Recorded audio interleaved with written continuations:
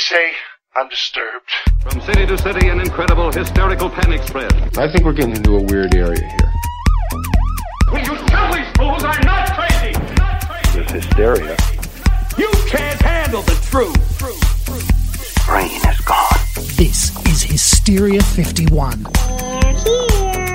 The truth is out there. It's alive. But you won't find it here. They're coming for you. Look, there comes one of them now. Welcome in, Hysteria Nation, to the podcast that's never been to Shag Harbor, but we know a certain harbor we'd like to shag. Anyway, this is Hysteria 51. Yeah, baby. Yeah. So you're saying you're into dad bods, huh? Cool, you do you, I guess. And I mean that literally. Go fuck yourself. Hey, this is a family show. It might be the Addams Family, but a family show nonetheless. Anyway, we are broadcasting from the lower fourth dimension, otherwise known as Chicago, and we're your hosts and lead UFO and USO experts. I'm John Goforth, and this is Brent Hand. Yeah, seriously though, what did you mean there? I mean, the guy's sexy and all, but you know what I mean? Like, yeah, listen, I don't know. I kind of ran out of time writing the intro, and it was a lazy play on words, which is obviously sort of my specialty. I know what it was. I know. I meant Harbor Freight Tools. Right. Shall we shag now or shall we shag later? Wait, you want to bone machines and tools? I'm out of here. You have no concerns there, Seabot. And no, I meant it like, metaphorically. Like, I really like their tools. So, when you say you love something, I love that chicken sandwich or something like that. I love my jetpack. Doesn't mean I want it to swing on my hang low. I told you that was sexual. I knew it. Brent, help me out here. okay, Seabot, all John is simply saying is he's attracted to middle-aged white actors with dad bods and power tools. And you, of all people, need to be accepting of that. I'm not. You're right. Who am I to judge? We can't help who we love. Yeah, John. But guys, seriously, Shh, don't speak. I know just what you're saying. So please stop explaining. Don't tell me, 'cause it hurts. Literally, the thought of you shagging anything hurts me. I shagged a rotten, baby, yeah. I literally hate all of you. Seabot says he enjoys shagging. No, Kyle. Yeah, I don't think any of us are ready for that rabbit hole. I'm just going to go ahead and speak for the room. But I do think, though, British announcer guy weighed in on this. Do we have him on the line? I could have had it away with his cracking Judy, my old China. Are you telling pork pies in a bag of trout? Because if you are feeling quickly, why not just have a J. Arthur? What, Billy no, mates? Too right, you. Don't you remember the Crimbo Din Din we had with the grotty Scotch bin? Oh, the one that was all sixes and sevens. Yeah, she was a trouble and strife, but the Morris dancer lived up the apples and pears. Yeah, she was the barrister that became a bobby in a lorry, and they gave her the Gatling gun in the bottom of St. Regis tea kettle. Yes. And then she shat on a turtle. Oh. It's like in Eurotrip, he's like, they're on a whole different level of cursing than me. Oh, man. I'm not sure if that was British announcer guy, but thanks, Seabot. Yeah, I'm not sure anything more needs to be said than that, John. I think that pretty much sums it up. Well, I'm certainly not sure what to say either, other than we have a guest. Yes, we do. We do have a guest this week, a returning one. Jeff, you are, what are you hosting about? 63 different podcasts right now? Is that how? And 64, man. How can you forget that extra one? Tell everyone about your shows, where they can find you. Mr. Jeff Atomic, we're so happy to have you on here. Thanks for returning to entertain us with, anything other than John is good, I think is what I'm getting at. Oh, so that was going to be my focus this week was John. But anyway, yeah, guys, I'm Jeff Atomic. You guys heard me before. I've been on the show before. Actually, co-hosted with Brent a couple, I guess it was about 6 months ago. But I am the host of Changing Hearts and Minds podcast. We're a podcast that covers everything in military history, from the politics of it to the down, everything about it. If you love military history, you want to hear about war, and you want to hear about it from the point of view of a guy who spent 20 years in special operations as a Green Beret, a Ranger, a member of the Department of Homeland Security Anti-Terrorism Task Force, then that's the show you want to listen to. And you can find us on Twitter and Facebook at CHM Podcast. Probably find links to us all over the place. But that's what I'm doing, and I'm here because, God, I love your guys' show, and I love coming on. So thanks for having me on again. Lame. That whole resume, serving the country, yada yada. We get it. Fine, whatever. I'm interested in having you back because you share a unique distinction with me, and that is that you have actually had to put up with Brent as a co-host on this very program. It is a select group. It's a small group, and we probably all need to seek counseling together. Yeah, well, I'm really depressed because of the COVID stuff this year. My yearly date with Brent in Kansas City got canceled. We usually see each other at least once a year, and that is Plus, though, real quick, that is not the only thing that you host. You actually, on your other show, just got to do an episode with fucking Kevin Smith. Oh yeah, I was on my other show on Do It Doug podcast, which I'm on. It's also on the Podbelly Network. We had Kevin Smith on, and our co-host Matt, he is knee deep in the View Askew network, and he was able to get Kevin Smith to come on, and we got him to come on. We talked about all kinds of stuff, and especially his new show that's coming out on Netflix is Masters of the Universe show. So that was a really good time. One nice thing about Kevin Smith is if you put a microphone in front of him, he doesn't stop. Oh, he'll talk. He'll talk and talk and talk. I think it was the least amount of talking I've done on any hour and a half long podcast I've ever been on. Saying that. Yeah. Yeah. But anyway, so we do have a fun one this week, and we've we're going up north, up to Canada. Oh, Canada. Yeah. It's like when I put a quarter in Czechs hockey and you don't know if you're going to get USA or Canada or USA or Russia, depending on which Czechs hockey you're playing. Oh, it's so fun. John, you just blasted me back into my time at Chuck E. Cheese as a kid there. I liked it. Hey, you're welcome. So we got UFOs and water and government. Oh my. That's a fun one this week. It actually is a fun one. And like I said, this week we do turn to our neighbors to the north, Canada. Ugh. And of course, it has to have the name, this story that we're doing, because it is one about aliens. It's Canada's Roswell. Wait, now I have a question. Oh, go ahead. I have a question. Yes. It's Canada's Roswell. Mm-hmm. And as we learned, President Trump knows a lot of interesting things about our Roswell. Does Justin Trudeau know a lot of interesting things about Shag Harbor? Absolutely, he does.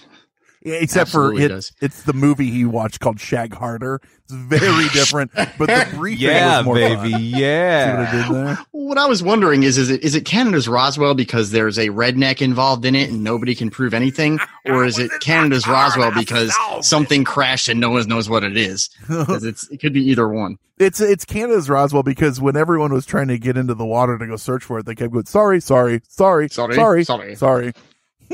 Or is it Canada's Roswell because it was a shitty CW TV series that didn't make it very long? That might be too. But the elevator pitch for this incident, which it feels weird to say because usually incidents are when we have to explain shit Seabot did to the neighbors. Eat my ass. See? Exactly. Like that kind of shit. Anyway, so the Shag Harbor UFO incident was a report of both aerial shit going on and an impact of an unknown large object into the waters near Shag Harbor on October 4th, 1967. Now, you know this is a good harbor, and you know it didn't happen in America because they put a U in that fucking word harbor. And David Harbor. Isn't David Harbor's got a U in his name, right? They're all just, He's my favorite harbor. He is my favorite harbor, definitely. But when you say an unknown large object into the waters near Shag Harbor and Canada, I'm thinking John Candy just cannonballed. That's all I'm thinking. They were filming, what was it, Great Outdoors? Great Outdoors 2. You bastard! Go faster. I think he said go faster. So where the hell is Shag Harbor? Well, it's a small fishing village in Nova Scotia on the Atlantic coast. Like we said, it's Canada, baby. What sets this apart from a lot of reported incidents, and this is a big one, and this is one of the reasons why, Jeff, you actually brought this up, and I was like, I'd love to do it. I love this story because it was actually investigated by multiple entities, both military, civilian, and even the good old US of A.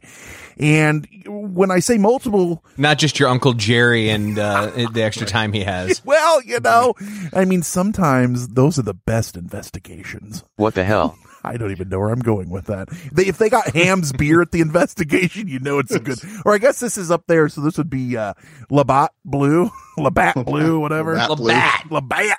Everyone knows Canadian beers like moonshine. Hell yes. But who investigated this, though? What? I don't even understand what's happening right now. Was this actually investigated by the two guys from Strange Brew? Yeah, it was. Bob and Doug, right? Yeah. That was Elsinore beer, though, so maybe that's what they were drinking. You don't want to drink Elsinore. Sometimes there's a mouse in your bottle, so you got to be careful with that. We're talking, though, the Royal Canadian Mounted Police, the Canadian Coast Guard, the Canadian military, both the Canadian Forces, Navy, and Air Force, and the U.S. Condon Committee. So a bunch of people were in on this, not to mention investigations from MUFON and just regular individuals. And the U.S. Navy. U.S. Navy and Air Force were also involved in this, and I can vouch for that. And Hysteria 51, I'd just like to point out. And that is... We did our own investigation here. That is one of the most important things that we're going to say in this episode. That's true. So before we get to the story, gentlemen, does so many investigations or investigators or people looking at this make you think something really happened? Or to you, does it seem like that should just take a place, period, when something like this happens? They should just have everyone investigating. I'm glad you asked. First off, I said gentlemen. Once again, eat my ass. But John, seriously though, thoughts like, you don't see this in every story that we talk about. No, and it's funny. We were just recently, a couple weeks ago, talking about UFOs in 2020 and the renewed investigations and the more information that's coming out. I have to tell you, when I read a story like this that lots of folks investigated, whether it's kind of out in the open, like who was investigating here, or whether it's more like folks in black vehicles with unmarked vehicles show up, kind of like Kecksburg. Nothing to see here, you looky-loos. Get the fuck out. Yeah. It always, whether this is right, wrong, or indifferent, it always leads me to believe that, yes, something happened, and no, it wasn't extraterrestrial in nature. It always leads me to believe that they kind of came in knowing, oh, shit, we lost a classified vehicle. Let's go get it. Especially like how quickly they arrive on the scene. Of course, I guess it could go either way. If they are tracking something too, then they go, oh, wow, thank you so much for calling. We were having tea at the right outside of town. It just seems like it takes them longer when they don't know about it, and then just a couple fishermen from the local village say, we saw some shit. Actually, they go, we saw some shit, Yeah, that's true. Thank you for my correction. But it seems like it takes them longer to start taking it seriously. I mean, eventually the Men in Black, show up, but it's not within, a couple hours. And it's certainly not investigated with this full force. And of course, I'm making huge generalizations here, but you asked what it meant, right? Without right getting into the story yet. Yeah. What it makes me now, think. Jeff, you've been a part of some of these, types of investigations. You're in the military. Where do you fall on that? Well, for me, the baseline importance of this story is that something did happen, and whether or not it was extraterrestrial in nature, whether or not it was some kind of Cold War, NATO versus Warsaw Pact event.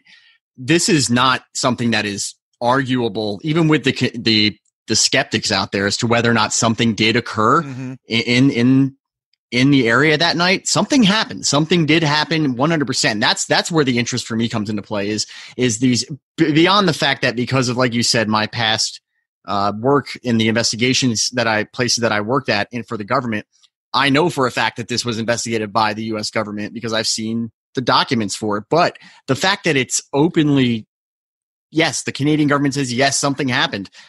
It tells a lot. It says a lot about it. Now, what did happen? We're going to figure that out today, I think. But the fact that it's not something that is just, a bunch of drunk rednecks who got drunk were tipping cows and some truck drove by and the lights hit them and they thought they saw Jesus or something like that. No, this is actually an event that nobody can explain.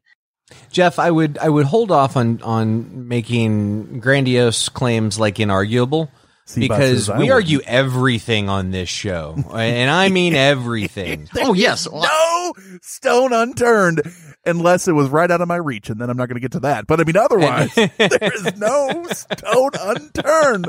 And also, if it was getting later in the day, I'm not going to keep going. But otherwise, there is no stone unturned. And never do we let things like facts stop us, or truths, or official reports get in our way. It's like my exes never let the truth get in the way of a good time, right? That's the way it goes. You damn right. All right, kids, let's head a break. And when we come back, we're actually going to break down the Shag Harbor UFO incident. I love incidents. They're just so fun. That's coming up next on Hysteria 51. Like that incident with you in college and the worm. Hola, David. Me llamo Brent. Bonjour, Brent. Je m'appelle David. You didn't do Spanish. I thought if we were going to do this together, we'd do the same language. Oh, sorry. That's on brand for us. I just thought romance languages was the key. Everything I say is romantic, and that is thanks to Rosetta Stone. You guys, we've been touting these things forever. We love Rosetta Stone, and we actually are users. David, you've really been using it even for longer than I. What's your experience been like? Oh, it's been great. The thing is, you really get to learn how to speak and think in that language with it. So it's very high on pronunciation too. So you can, learn how to speak. And our show is all about proper pronunciation. In that pronunciation. Yeah, that's right. But they design it for long-term retention, if you don't get the pronunciation right, you say it until you do, and then that just seeps into your head. Well, and that's why this has been trusted by experts for 30 years, and there's over 25 different languages that you can learn, and people, millions and millions of users use it because, like you said, it does seep in, and you're using it with you get speech recognition, and it hears you. You get to use like the built-in true accent features that gives you this pronunciation, which is super convenient, and you can do it at your own time. And I don't know if you know this, but I'm all about value, and you get a one-time purchase, 25 languages. If I learned all 25 languages, I'd be so confused or really cool. I have to go in and out. But you'd be real marketable. But literally, though, this is something that we use, and both of us have given the seal of approval because we want to do this long-term, and it's something that it works. And we don't do long-term stuff like this. And this is the one that we've chosen, and we love it. So all you guys got to do, don't put off learning that language. There's no better time than right now, as we've told you 1,000 times, and it's always now. Right now. Get started. For a very limited time, Hysteria 51 listeners can get Rosetta Stone's lifetime membership for 50% off. How much? 50%. Visit rosettastone.com/today. That's 50% off unlimited access to 25 language courses for the rest of your unnatural life. Wow. Redeem. How do they do it? Rashate, you're 50% off. Rashate. Redeem it. 50% off. rosettastone.com/today. Do it today. After years of fine print contracts and getting ripped off by overpriced wireless providers, if we've learned anything, it's that there's always a catch. So when Brent and I heard that for a limited time, all Mint Mobile wireless plans are $15 a month when you purchase a 3-month plan, we thought, man, what's the catch? But after talking to them, it all made sense. There isn't one. Mint Mobile's secret sauce is that they sell wireless service online. They cut out the cost of retail stores and pass those sweet savings directly to you. Brent is trying a plan right now and says that it works like a charm from Chicago to Nashville as he makes his big ol' move. Mint Mobile is working for him. All plans come with high-speed data and unlimited talk and text delivered on the nation's largest 5G network. And you can use your own phone with any Mint Mobile plan and bring your phone number along with all your existing contacts. So ditch the overpriced wireless with Mint Mobile's limited time deal and get 3 months of premium wireless service for $15 a month. To get this new customer offer and your new 3-month unlimited wireless plan for just $15 a month, go to mintmobile.com/hysteria. That's Mint Mobile, mintmobile.com/hysteria, HYSTERIA. Cut your wireless bill to $15 a month at mintmobile.com/hysteria. $45 upfront payment required. New customers on first 3-month plan only. Speed slower above 40 gigabytes on unlimited plan. Additional taxes, fees, and restrictions apply. See Mint Mobile for details.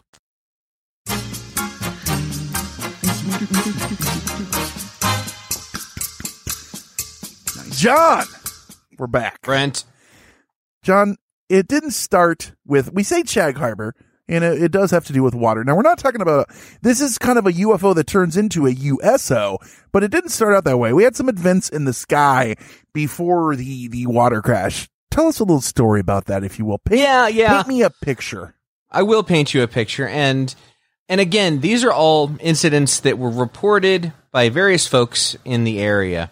One could even argue they're unrelated. We have no idea. We don't know. But given the closeness of the incidents and of course the timing of the incidents, we're assuming they are all interconnected.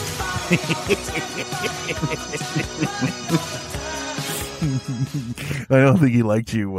I'm starting to think that Brent has that button at times and just hits it when I make too good of a point. I don't know what you're talking about. I do. All right, it started with sightings in the air. While flying to Toronto, Air Canada Captain Pierre Charbonnet. Good job. I think that's right. Charbonneau. Did you notice how I threw this to you because I wrote some names down? Kind of unfair. It's not like if you threw it to me, I speak French. If you threw it to me, it'd be one thing. But it's fun to hear someone throw somebody a foreign name. Just hear them try to mumble through it. It's pronounced. Oh no, I don't mumble. I make distinct decisions on how to fuck it up. Yeah, we get do. It right, Jeff. And we stick with them, and we get emails. Yes. We do not hide on this podcast, Jeff. No, you don't. All right. Pierre Charbonneau on Flight 305 pointed out to co-pilot Bob Ralphington that there was something weird out the left side of the plane. This was around 7:15 p.m. It's the U.S. It's the U.S. of A. That's what it was. Yeah, no shit. We got the most French name you've ever heard in your life. And Bob Ralphington, which sounds like someone made you make up a name on the spot when you were getting caught doing something. Bob Ralphington. No, it's like in a movie when they say, "Well, who was it?" And the guy, you can see the actor or character's eyes pan to like the newspaper. Bob Ralphington. And where are you from, Bob? I'm from Townfieldville. In the Alamo. Jesus. Well, in his official report, Captain Pierre said that a flying object came alongside the plane a few miles away, flying parallel to them. He described it as brilliantly lit, rectangular in shape, and it had a string of smaller lights trailing behind it. I'd like to think that's its Christmas lights. They call that in the business anal beads. Nope. I went Christmas lights, you went anal beads. I mean, I think that is a perfect object lesson for this podcast. It's like when we do our Secret Santa every year. Freud was right. Oh, I'm only serious. Keep going. So then at 7:19, the pilots noticed a sizable silent explosion near the large object. 2 minutes later, a second explosion occurred, which faded to a blue cloud around said object. Ugh, beer farts. They are the worst. See, I told you they were anal beads. It just makes sense. Anyway, silent. That's interesting, though, that it was a silent explosion. Yeah, but which begs the question: is it an explosion at all if it doesn't make noise? That's what I was just thinking. If you're in the woods and an explosion happens, does anyone hear it? Well, that's true. And the fact that it was silent, did that make it more deadly? Word. Okay. Anyway, the point is, others saw this object as well. A fellow by the name of Daryl Dory and his family were sitting on their front porch in Mahone Bay when they noticed a large object maneuvering above the southwestern horizon. Ma, look over there. What the hell is that? Do your chores, Daryl.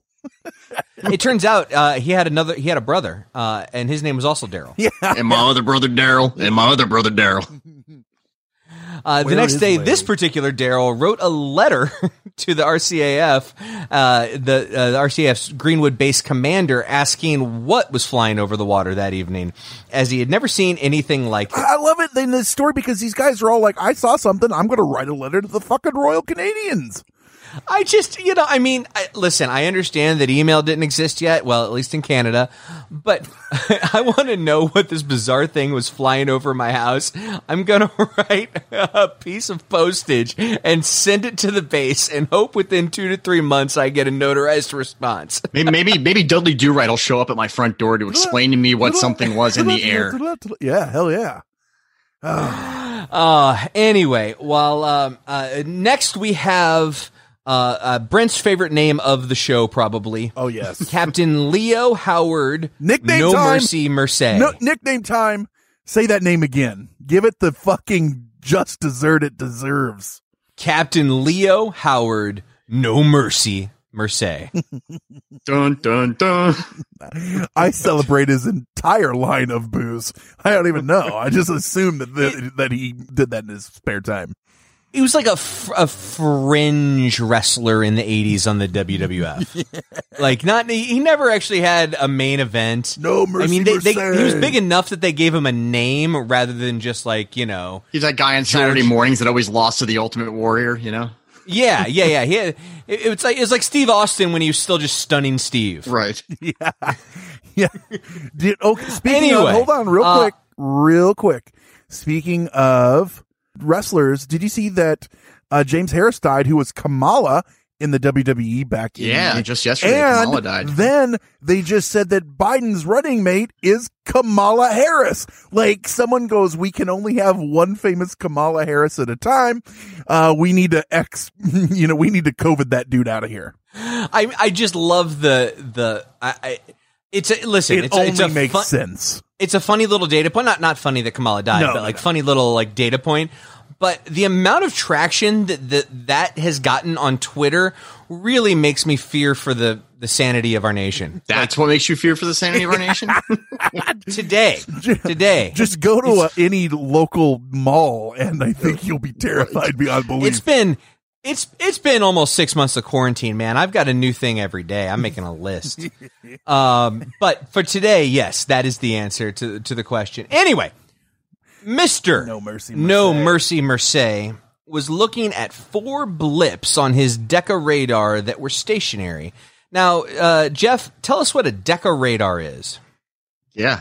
No, Deca radar is Deca radar is an aerial radar that can be picked up from actual boats. Like so boats pick up radar of stuff on the water up to and including about 200 to 300 feet above the water. That way they can pick up other surface ships. And Deca radar is something it's not military oriented. It's more like commerce oriented radar. So this Captain Leo No Mercy Merced is actually, from what I understand, I think he was a commercial captain. Mm-hmm. And this is the commercial radar that's on a lot of those big boats you see. You normally see that big spinning thing on the top of them. That's the Deca radar. It's kind of like the precursor to Doppler, really. Got it. He says he looked up and about 17 miles from the vessel's windows, he could see the 4 bright objects situated in rectangular formation. Now, hold on. This was in Canada, so I bet he said, that's about 28 kilometers. Yeah, that's no, right. He got kilometers. No, kilometers. What was I thinking? So, 7. So, okay, let's 4 blips were on the radar, but it was 17 miles away. Would that radar pick that up that far away? Yes. Yeah. These radars can go out about 30, 40 miles. Okay, they need to, when you're talking about big giant ocean moving vessels like cargo vessels and the big shipping trawlers and everything, you need to have a good amount of time so you don't have a Titanic event. Yeah, they don't turn on a dime. Yeah, they don't. And is it line of sight radar or? It is line of sight. So if you get you wouldn't be like, if you had a giant wall of ice like the flat earthers say that's out there, you wouldn't be able to see beyond that in line of sight. Got it. So the entire crew of nearly 20 fishermen stood on deck and watched the object in the sky. Yeah, that's actually and behind them, an entire grouping of trout just swam by. Free. Honey, you might want to take up a new profession. This fishing thing doesn't seem to be working out. We're looking the wrong direction. I swear to you, there were UFOs. I swear. You're just a bad fisherman. You're going to work for my uncle's accounting firm. That's it. I'm leaving and I'm taking the children. They're not mine anyway.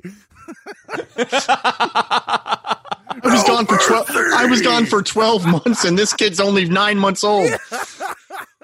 We were using Deca radar. What do you want from me? It's 1967.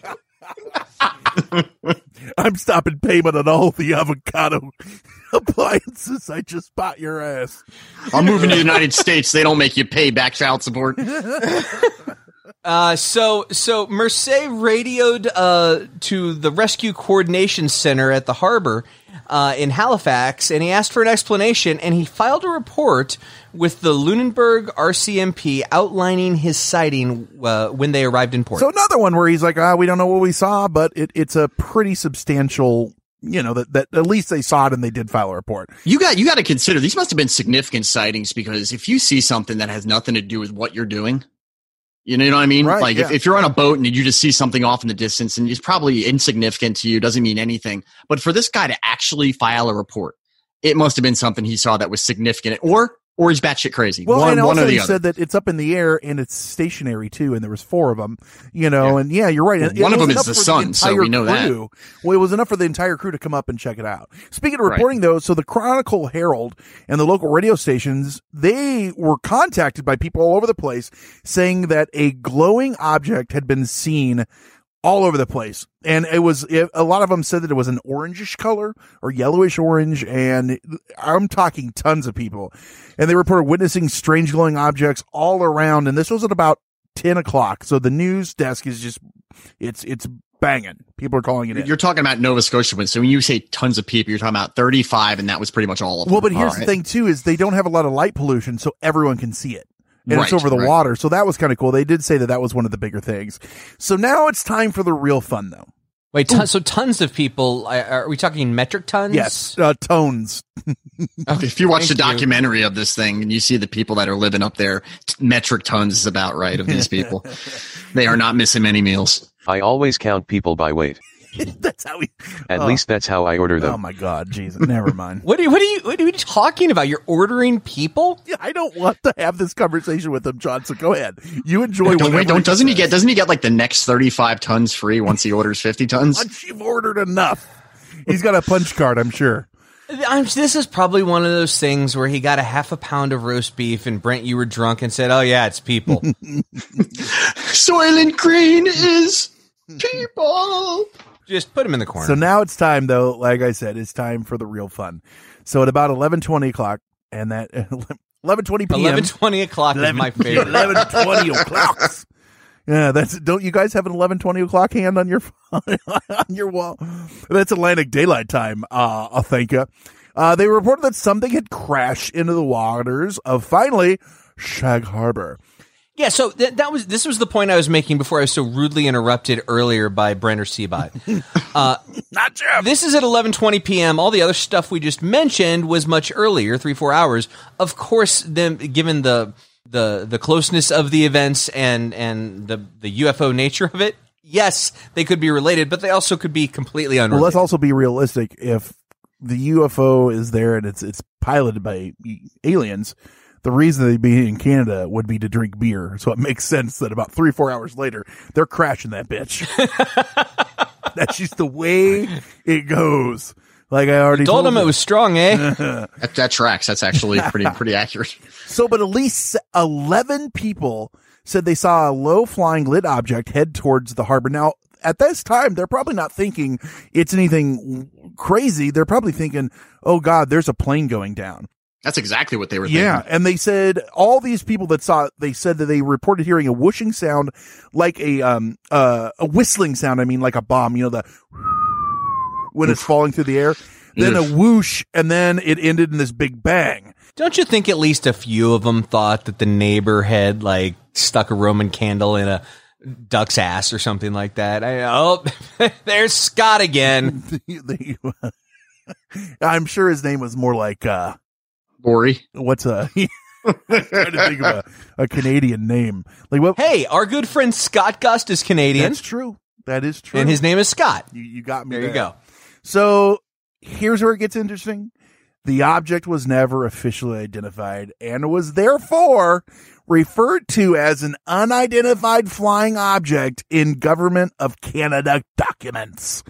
That's a big thing that they actually labeled it as a UFO. Well, is it? Because they don't use the word UFO like we see the word UFO in the United States. Well, it is, though, but at least they were willing to say we don't know what it was, where the U.S. would probably bury it under some shit. Well, Americans seem to go right for aliens. The Canadians tend to use the word UFO by its actual definition. It's just unidentified in the air object. Now I think that the world has learned that. Well, even the U.S. Well, that's because we don't call it that anymore. Now we call them UAPs. Exactly. So. Exactly. Yeah. I'm still going with goose here. I'm going with it was not a duck, a goose. It was a Canadian goose with various fireworks strapped to it. Seabot, what fireworks do you think were strapped to it? Stuff that explode, go boom! Firecrackers, black cats, Roman candles or screaming mimes, ladyfingers, buzz buttles, snicker bombs, church burners, finger blasters, gut busters, zippity doodads or crap flappers, whistling bungholes, bleeding splitters, whisker biscuits, honky lighters, hoosker do's, hoosker don'ts, cherry bombs, whisker nips do's, and whisker daisies, don'ts. with or without the scooter stick, or one single whistling kitty I think chaser. that's it. I think Seabot nailed this one. So, boom, though, the interesting thing is the Canadian military started a search, John, like you were talking about, they started a search and rescue recovery effort right then because they're thinking a plane probably went down. And the initial report was made by a local named Laurie Wickens and 4 of his friends. Now, he's one of those people that if you've watched, like Jeff said, if you watch the documentary, he likes to talk about it. I know what I saw, motherfucker, that kind of guy. You know, this is your redneck. This is the redneck I'm talking about when I say it's compared to Roswell. You can't tell me I didn't see what I saw, which I mean, you know, hey. Yeah, because he was a teenager when this happened, right? He's racing around in the middle of Shag Harbor at night, coming back from a dance with his other 3 drunken Nova Scotians, and all of a sudden they see lights in the sky. So I've seen this before when I was, taking drugs in high school with my friends. It's that's where I'm going with this, which is apparently what the cops originally thought when he called them. Because literally, like you said, they were driving through Shag Harbor on Highway 3 when they saw what they thought was an large object, a plane, descending. And that's the other thing is they said descending. It was kind of a controlled landing type thing. Yeah. Well, the U.S. documents I've seen also say a controlled crash landing is what they refer to as the event. Yeah. And so they went to get a better look, as you do. And Wickens and his friends saw an object floating about 820 to 980 feet because they said 250 to 300 meters offshore. And like everyone should, and because I love this story, Wickens even contacted the Royal Canadian Mounted Police in Barrington Passage and reported what he'd seen. He said, I think I saw a large plane or a small airliner crash into the waters off of Shag Harbor. And boom, like you said, and like everyone said, like they started this search and rescue. They took it seriously and they got to work. And if this was a plane or anything with occupants, time is literally of the essence. Absolutely. So, within 15 minutes, 2 Royal Canadian Mounted Police officers arrive at the scene. Which is crazy because who knew horses could move that fast? Right?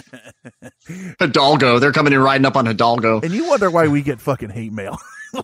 Did they have? I don't wonder why you guys get hate mail. I listen all the time. So they're concerned for survivors. It's in the name, Brent. Mounted. Well, yeah, but they can be mounted on a turret of a whatever. Come on, John. Are they driving around Panzers? In Canada? Sounds better than fucking... I don't know if they're the police like they are. Don't they pretty much... I'm pretty sure Canada relies on its national defense from the U.S. military. Let's be honest. Oh, my God. Oh, now that... There's your hate mail. There's your hate mail for this episode. And that is... yeah. That was Jeff. That was Jeff that said that. Yeah. Jeff Adamick? Yep, that's right. Changing hearts and minds. He certainly is. I certainly am. So they did, though, the Mounted Police, the detachment, they contacted the Rescue Coordination Center, RCC, in Halifax, and they advised them of the situation, and they asked at that time, do you have any aircraft missing? What's going on? Has anyone fallen off radar or fallen silent? But sadly, before any attempt to rescue could be made, the object which they could see started to sink and it disappeared from view. And a real good note, Brent, is that the search for missing aircraft went all the way from Nova Scotia all the way down to Cape Hatteras, North Carolina. So every single bit of the eastern seaboard, all the way up until right about Georgia, was checked for any missing commercial just in aircraft. Case you think it went off course, it got lost, anything. Yeah. I mean, this was a large scale search. This is like a 9/11 type search event on the eastern seaboard of the North Atlantic. Well, the problem is when Gleep Glop doesn't actually file his flight plan, nobody knew he was coming. Right. It does throw a little bit of a wrench in that, or I don't know, a space wrench. Space wrench, yes. That goes. But within a half an hour, because this is in the harbor and these are seafaring people there, they're out there fishing and shit. Local fishing boats go out to where they think it's at, and they start looking for survivors. But there's no survivors because there's no bodies they can find. There's no debris, anything. And nothing, they say, was ever taken by the fishermen or by the Canadian Coast Guard, which came out there. They sent a rescue cutter, and it arrived about an hour after things had started going. And the people that were on the scene said that they found nothing. And by the next morning, that RCC place, the Rescue Coordination Center in Halifax, had determined that no aircraft along the eastern seaboard anywhere was missing, had gone down. They had no reports of anything. That's pretty crazy, to think that they saw something. And that includes, because unless you're like drug smuggling or something like that, you're flying, you're putting flight plans out there. Yeah, we're not talking about Florida and Miami here. We're talking about Canada. There's really no known drug trafficking routes coming over the Arctic Circle. Keep thinking that. Yeah. And so while they're out there searching, though, I told you that they had that cutter out there, the Canadian Coast Guard. They received a radio message from Halifax that all commercial, private, and military aircraft were accounted for, blah, blah, blah. So what the hell was it? It was Alf. It was Alf. There you go. Gordon Shumway from Melmac. Wait a second. Alf is not Canadian. Stop it. No, he's from Melmac, but he was coming in for a landing, and that's where he crashed. He overshot by just totally overshot LA. No, you Jeff, let me explain something to you here. When you crash as an extraterrestrial on this earth, the country that you crash in, you are now a citizen of. And we all know that Alf was a damn fine American. I'm proud to be an American. That's pretty good right there. I can keep going if you want me to. Just let me know. Please do. Well, at least I know I'm free. Thank you very much, John, for letting him keep going. Yeah. And I won't forget you accepted my tendrils when I crash land here with you. So, my point being that obviously Alf did not crash. I'm just saying, I didn't see any cats in Nova Scotia. I cannot say that it wasn't Alf. That checks out. Yeah, you're welcome. It's either Seabot or Alf if there's no cats around. So that same morning, though, going on, the RCC Halifax also sent a priority telex to the air desk at the Air Force headquarters in Ottawa. When that handled, that's where priority telex. Yeah, well, it's like this is the 60s, man. Yeah. And like 3 hours later, they're like, "Oh, priority." Yeah, it's a 2-sentence priority. So this is who handled all civilian and military UFO sightings, and they informed them of the crash and that all conventional explanations, such as was it an aircraft, was it a flare, blah blah blah, had been dismissed. Therefore, that's where they threw the label UFO report. And like you said, that just meant we don't know what it was. And the head of the air desk then sent another priority telex to the Navy headquarters concerning the report and recommended an underwater search be mounted, which really makes fucking sense. Like, okay, we saw something. We need to go fucking figure out what it was. Well, yeah, I mean, if something sank, let's go. You can't just look at the top of the water. Well, nothing here. But then, just perfect because we passed the fucking buck, or everyone does. Then the Navy, in turn, sent another priority telex telling the Fleet Diving Unit in the Atlantic, you need to go carry out this search because it's almost time for me to get off work.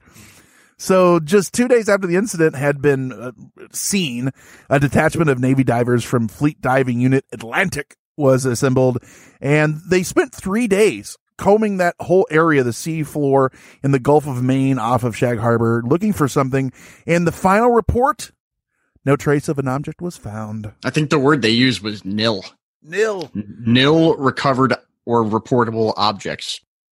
Yeah, and this was big news, man. This made news all over Canada and really the world.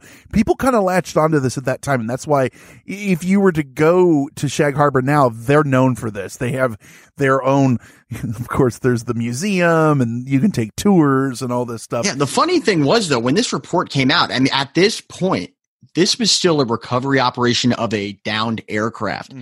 They still did not, even though they were using UFO in the government files, the public, the police that were involved in this, they were still under the impression that this was nothing more than a crashed airline, of some Something sort. happened, an airplane of some sort. We didn't know what size, whatever, but we're going to find it, and then they didn't. I also don't want to skip over the fact that divers didn't go in for 2 fucking days. Well, that's because that's how long it took the telexes to finally send the 2 cents. I mean, Valiant Thor is sitting on the bottom of Shag Harbor going, guys, anytime. Well, I guess Seriously. you think, though, anytime. Is it going to go anywhere? Well, I guess with this story, we'll get into that. You don't know. We're going to get into that. In fact, with this story, yes, it will. But we'll talk about this. So like I said, it made big news. The United States Condon Committee even put it into there. If you're not familiar, the Condon Committee was the informal name of the University of Colorado UFO Project. And we've talked about on here as a group funded by the United States Air Force from 66 to 68 at the University of Colorado to study unidentified flying objects under the direction of a physicist named Edward Condon. That's where it gets his name. And the result of its work, formerly titled Scientific Study of... Condon Committee had ties to Project Blue Book. Right, so it went bum, I think it was Sign or Grudge was the one that they were specifically in Exactly. So control they of. all went in order. And the Scientific Study of Unidentified Flying Objects, the Condon Report, it was released in 1968. And spoiler alert, it was shit, just like all the others. There was a lot more that they should have done that they didn't do. But at least they did look at this. Wait. But I mean, except for the stuff that came out of Project Blue Book, I mean, I saw the documentary on the History Channel, Project Blue Book. Right. Which, as you know, was just, all they did was took Hynek's journal and they're just putting it on the screen. And reenacted it. Yes. Yes, thank you. Verbatim, word for word, period. Full stop. Thank you. Absolutely historically accurate. 100%. Strange things are afoot at the Circle K. So Yes, they are. that's Yes, they kind are, of Ted. Where we're at to this point is the story. There's a lot of witnesses and a lot of researchers come up empty-handed. So I think we need to go to break. But when we come back, what could it have been, and what does MUFON say? Because kids, this one gets a little juicier. That's all coming up next on Hysteria 51. You say juicier. Is it gonna be like juice, like orange juice, or like prune juice? No, like the juice that comes out of Roman candle. Oh, I'll tell you what kind of juice it is. It's that goddamn Labatt Blue. That's what it is. it's that goddamn Sasquatch. The U.S. government, the Canadian government, some fishermen, some divers, John Stamos, everyone went up there and they looked for what they could find, and they all came up empty-handed. Enter Chris Stiles, which is a badass name. And That is a cool name, man. Now, wasn't he wasn't he a member of NSYNC, or was it the Backstreet Boys? No, he was 98 Degrees. 98 Degrees, I was going to say. Yeah. Oh, okay. All right. So Chris Stiles was interested in the case, so he starts investigating it. And Stiles found the names of a bunch of the original witnesses through newspaper clippings and official reports. And it wasn't that long ago. He was able to interview a lot of them. And he was assisted by MUFON investigator Doug Ledger. And through their interviews, they claim to find some pretty fucking crazy shit. This story is if you've looked into this or if you watched anything on the History Channel, this is what they'll tell you happened. This is interesting. They state that they discovered that when the divers that were there finished their work, the case was not over at all. Like, fuck that noise. That's just bullshit. The divers, along with other witnesses related to these events, they reported, and I'm just going to quote from Chris Stiles' report. That's where it gets deep, right? Yeah. The object that dove into the waters of the harbor had soon left the Shag area, traveling underwater for about 25 miles to a place called Government Point, which was near the submarine detection base. The object was spotted on sonar there, and naval vessels were positioned over it.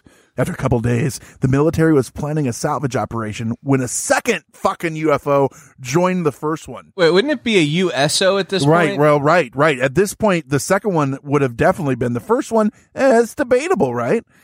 Well, if it moved 25 miles, does it need to be salvaged? Well, if you can go through space and shit, what's a little water? Come on now. That's what I'm Well, saying, if you're a gremlin UFO, that water is going to just make. That's why there was a second one. It's just they're Even multiplying. a car can go into limp mode and still drive, but it doesn't mean you're firing on all cylinders. Come on now, Right. John. Come on.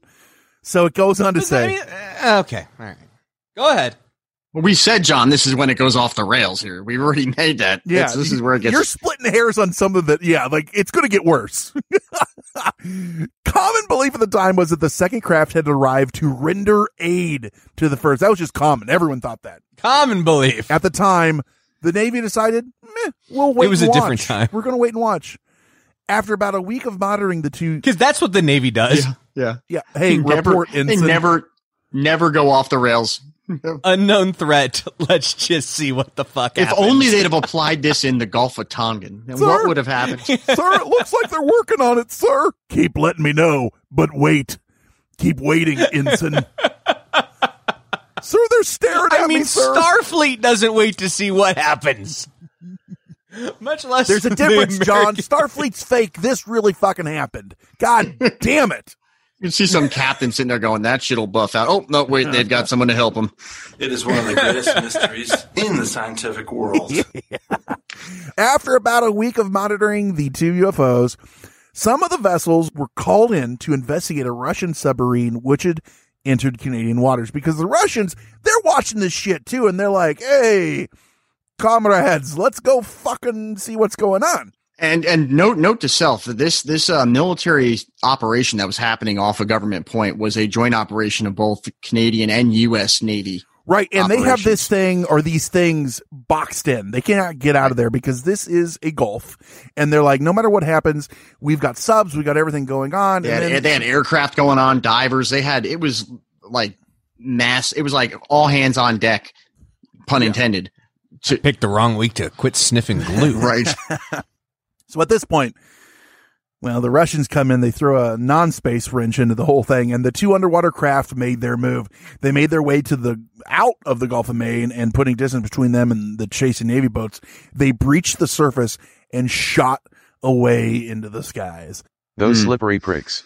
Exactly. Now, the Gulf of Maine, for those of you who don't know, the Gulf of Maine is Shag Harbor. It's the same, like Shag Harbor, and then the water at Shag Harbor is called the Gulf of Maine. So according to this story, these USOs, these two it's Gulf got of out of Maine there, by went back to the name, Gulf of Maine, and then Shag Harbor by reputation. Yeah. Right, and then they get out of there. But what's the point of all? None of this stuff is in any documented records. Oh no, you just don't know the correct documented records, and plus it's in MUFON's documented records. You dum-dum. Come on now, Sorry. keep up with us. You stupid fuck. Obviously, you don't have majestic clearance. I don't. But I tell you what, the president knows some really interesting things about this story. Huge details. Yeah, they were good. There were good guys on both sides. Yeah, so, but literally goes on to say, all these reports, they say, were given off the record. And they say that ex-military personnel feared the loss of their pensions, and civilian witnesses feared ridicule, I guess. And so their privacy, they didn't want to lose it, so they refused to go on the record. But we are supposed to believe this because reasons. So like, all right, remember when it was about a year and a half ago, I came on your guys' disclosure episode and talked about stuff. And at that moment, I was just recently out. And I had made the realization since then that if you have things you're not supposed to talk about in the military and you talk about them and then you lose your pension over it, then all that's happened is the government has let everyone know that what you said is real. So I have gotten to the point where maybe some of these people do believe they'll lose their pensions, but anyone that's been in the military long enough to know how the military operates knows that when you sign your non-disclosure agreements, you're pretty much they're hoping you follow it. Because if they give you any kind of retribution after you say something that's this high of a clearance level, they're pretty much just letting everyone know that it's real. Like if I could say, hey, I saw a UFO and I really saw one. Yeah. And if I really saw a UFO and the government sues me because I saw a UFO for my retirement, then they're telling everyone I really saw one. If they just ignore it like he's full of shit, It's like in that movie, Once Upon a Time in Hollywood, where he's like, if I kill you, my hands are registered weapons. If I kill you, I go to jail. He's like, if anyone accidentally kills someone, they go to jail. It's called manslaughter. Same difference. But and by the way, so that's for the military that you were just addressing, Jeff. Now let's talk about the civilians who were, quote, afraid of their privacy being invaded. Earlier in our story, where we actually have documented things that happened, let's talk about Pierre Charbonneau, Bob Ralphington, Daryl Dorey, Captain Leo Howard, No Mercy Merced. They already went on record, so they. it's too late But my for them. point is, it's too late. Casualties. Boy, it was easy to get quotes, and like they're not even getting quoted by other people. They're writing damn letters to people, right? But the ones who saw all this other nonsense, they were worried about their privacy. I'm sorry, we're in Canada. Privacy. With a 2 U's, or at least one in there. I don't know. Regardless, I will say this. And Jeff, you talked about this earlier. Something unknown crashed, period, in October 4th of 1967. What it was is up for debate. But something did go down. They seem to really believe that. And even the military has gone on to say something. The official report says something did crash. We don't know what it was. I'm here to tell you that the U.S. government and its military at those levels believe that something of unknown origin crashed in Shag Harbor. That is a fact. We make these jokes. It's easy to look back at it, but now we're seeing the videos like the Tic Tac and things like that. Yep. It is a lot easier to think of what if that happened then, because if it's happening now and it is outside of the Earth, why would we think it couldn't happen then? And I do also understand why sometimes people don't want to come forward, but it also does throw a big fuck you into it, because why? As John was kind of pointing out. Mm-hmm. And you also, like with your pensions and things like that, but it is the grand equalizer when you throw things like that at people. So I don't know, but we have to at least look at the fact that something, did. So that's what the unofficial from MUFON, that unofficial story is, that something like that did happen. They say that the military was tracing it and tracking it. And I mean, there are some things that you could maybe explain it away. Could have been a meteor, could have been space debris, something, like coming back into orbit, things like that. Jeff, John, do you guys have any ideas outside of aliens, what it could have been that maybe we haven't touched on? Yeah, we had a lot of programs back then that were using satellites to monitor Warsaw Pact, Soviet activity. The Vela programs, which were the satellites that were meant to pick up nuclear weapons testing. A lot of these things were just dropping their canisters of information from orbit, and then they would be picked up in the oceans by the U.S. and by Canada. That Government Point area that we were talking about, that was 30 miles northeast, northwest of Shag Harbor, was an actual a SOSUS network center that was picking up all the SOSUS net information. So the fact that there could have been some kind of satellite that crashed down, some kind of, secret, aircraft that went into the water, because this thing hit the water and because of the military response that was very quickly, and I'll give it up. There was a giant military response to this that is documented, that they did go out there looking for something. It leads me to believe that if it was going to be anything that's explainable, that's what it would be. It would be either some kind of testable aircraft, unconventional aircraft, or some kind of Vela satellite dump or crash. Right, and it does make sense too that they officially would say we didn't have anything, nothing happened, because it's easier to just deny than try to explain. Exactly. John, what do you think? Yeah. So what, basically what they want you to believe, the narrative of this story by folks that want it to be an alien, is earlier in the evening, we saw some aliens darting around. One of them crashed, stayed down there, eventually moved 25 miles away, all while underwater. And then, the AAA for aliens came and they zoomed out of here. It's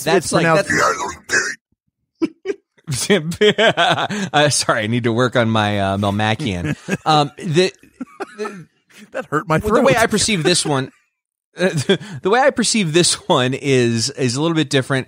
The third part of the story, as you could probably tell from the jokes I was making, I just don't believe. I think the MUFON folks were were either hoodwinked or making it up. So then there's two parts to the story. There are the earlier sightings and then the actual crash. The crash, I 100% believe happened.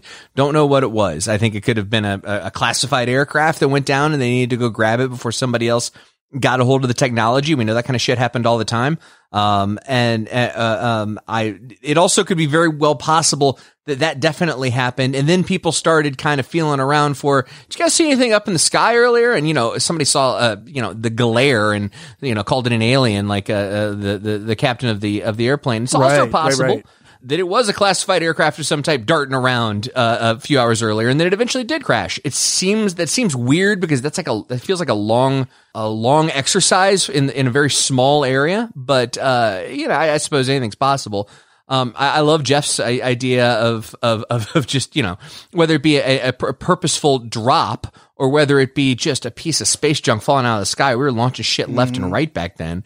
I love that idea too. So I definitely think there is a earthbound terrestrial explanation here, and that the narrative of the aliens zooming in and out just doesn't track for me. There's something about what you said, John, that I want to agree with. Is I think that all that nonsense that happens at Government Point later on detracts from the story of the actual event, where the event itself is so unique and so unconventional and so strange that it requires and almost demands some serious looking at. You don't get that when you go off tangent and you go start talking about these underwater USOs helping each other and them getting away from a naval blockade to take off back to Mars. If you don't add all that extra erroneous crap into the story, and this is out there to you investigators out there, if you leave all that stuff out and focus on the event itself, you might get a little bit further along in getting answers, because that did happen, and that should be where the focus is, not on all that stuff that happened. More interesting. That's why I feel like when they were sending MUFON out there, the government sent up a Richard Doty in a fucking flannel shirt with a Labatt Blue. He's like, "Oh, I'll tell you what happened. It was fucking 25 miles out," and he tells them the story, because that's the kind of shit they would do, because they crashed something that they wanted to retrieve, like a plane or something like that. But it is a lot more fun to say it was aliens, and we don't know that it wasn't. So suck it. It still could be. And that is our fucking opinion. You heard it here. It was aliens. They both agreed with me. Important, though. I want to make the case to go there because it is a cool little place. If you want to learn more about the UFO incident of 1967, visit the Shag Harbor UFO Incident Center, 5615 Highway 3, Shag Harbor, Nova Scotia. Phone 902-723-0127. Tell them Hysteria 51 sent you, and tell them you know it was aliens. Unless it's you calling Conspiracy Bot, do not mention the podcast. The good news in Shag Harbor, if you can't find Highway 3, you only got two other options. So there's only Highway 2 and Highway 1. And that's all three roads that are all in Shag Harbor. So that is our thoughts on the Shag Harbor incident. Hey, one other side note on Canada. I was recently able to connect for a socially distanced cocktail at my home here with none other than Mr. Joe Peck. Oh. And he brought me a bottle of wine from the Lagina's Winery. Oh, I forget the name of the winery. Marty and what's the other the other one. Yeah. Greg and Marty Laginas or whatever. The brothers that are doing the whole Oak Island thing. Is it Barry Wines or something like that? How was it? Have you had it or you haven't? Yeah. It was decent. It was a decent semi-dry white table wine. That sounds like what he would buy. Yeah, it's decent. But Peck said that every other wine he tried there was just trash.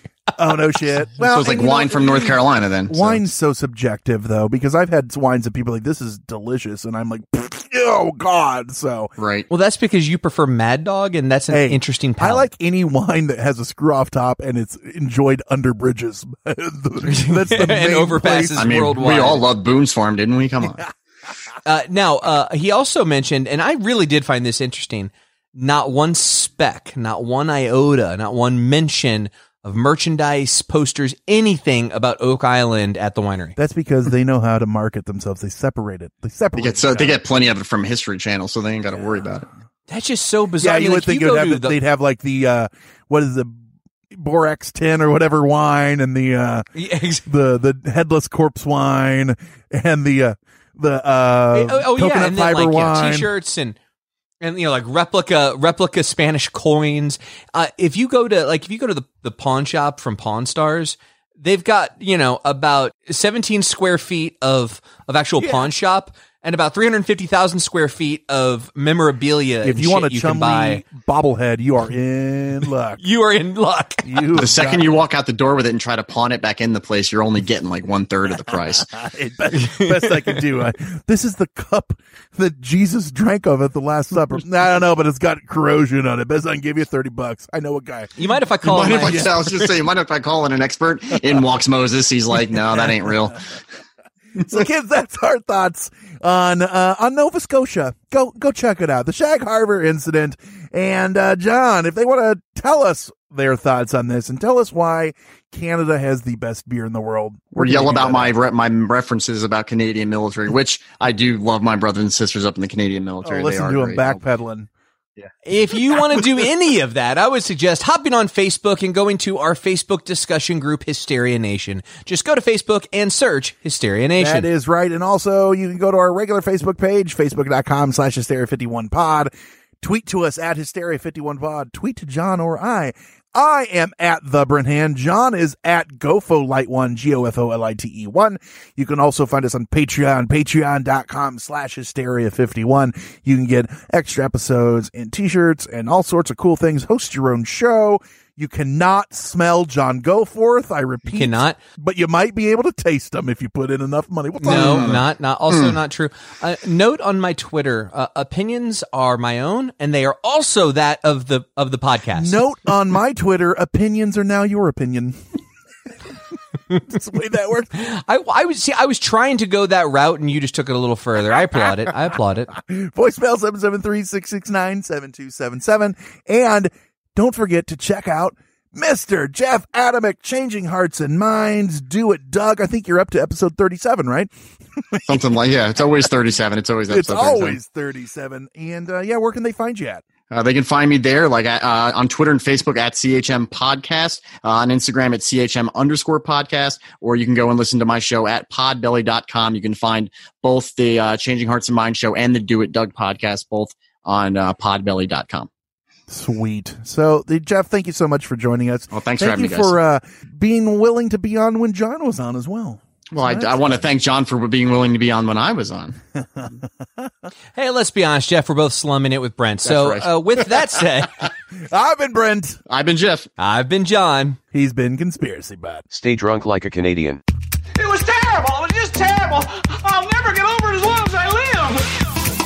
That's it for another edition of Hysteria 51. John and Brent will be back next week with yet more of the unexplained, the unexplored, and the unheard of. Oh, if it's unheard of, how will they know about it?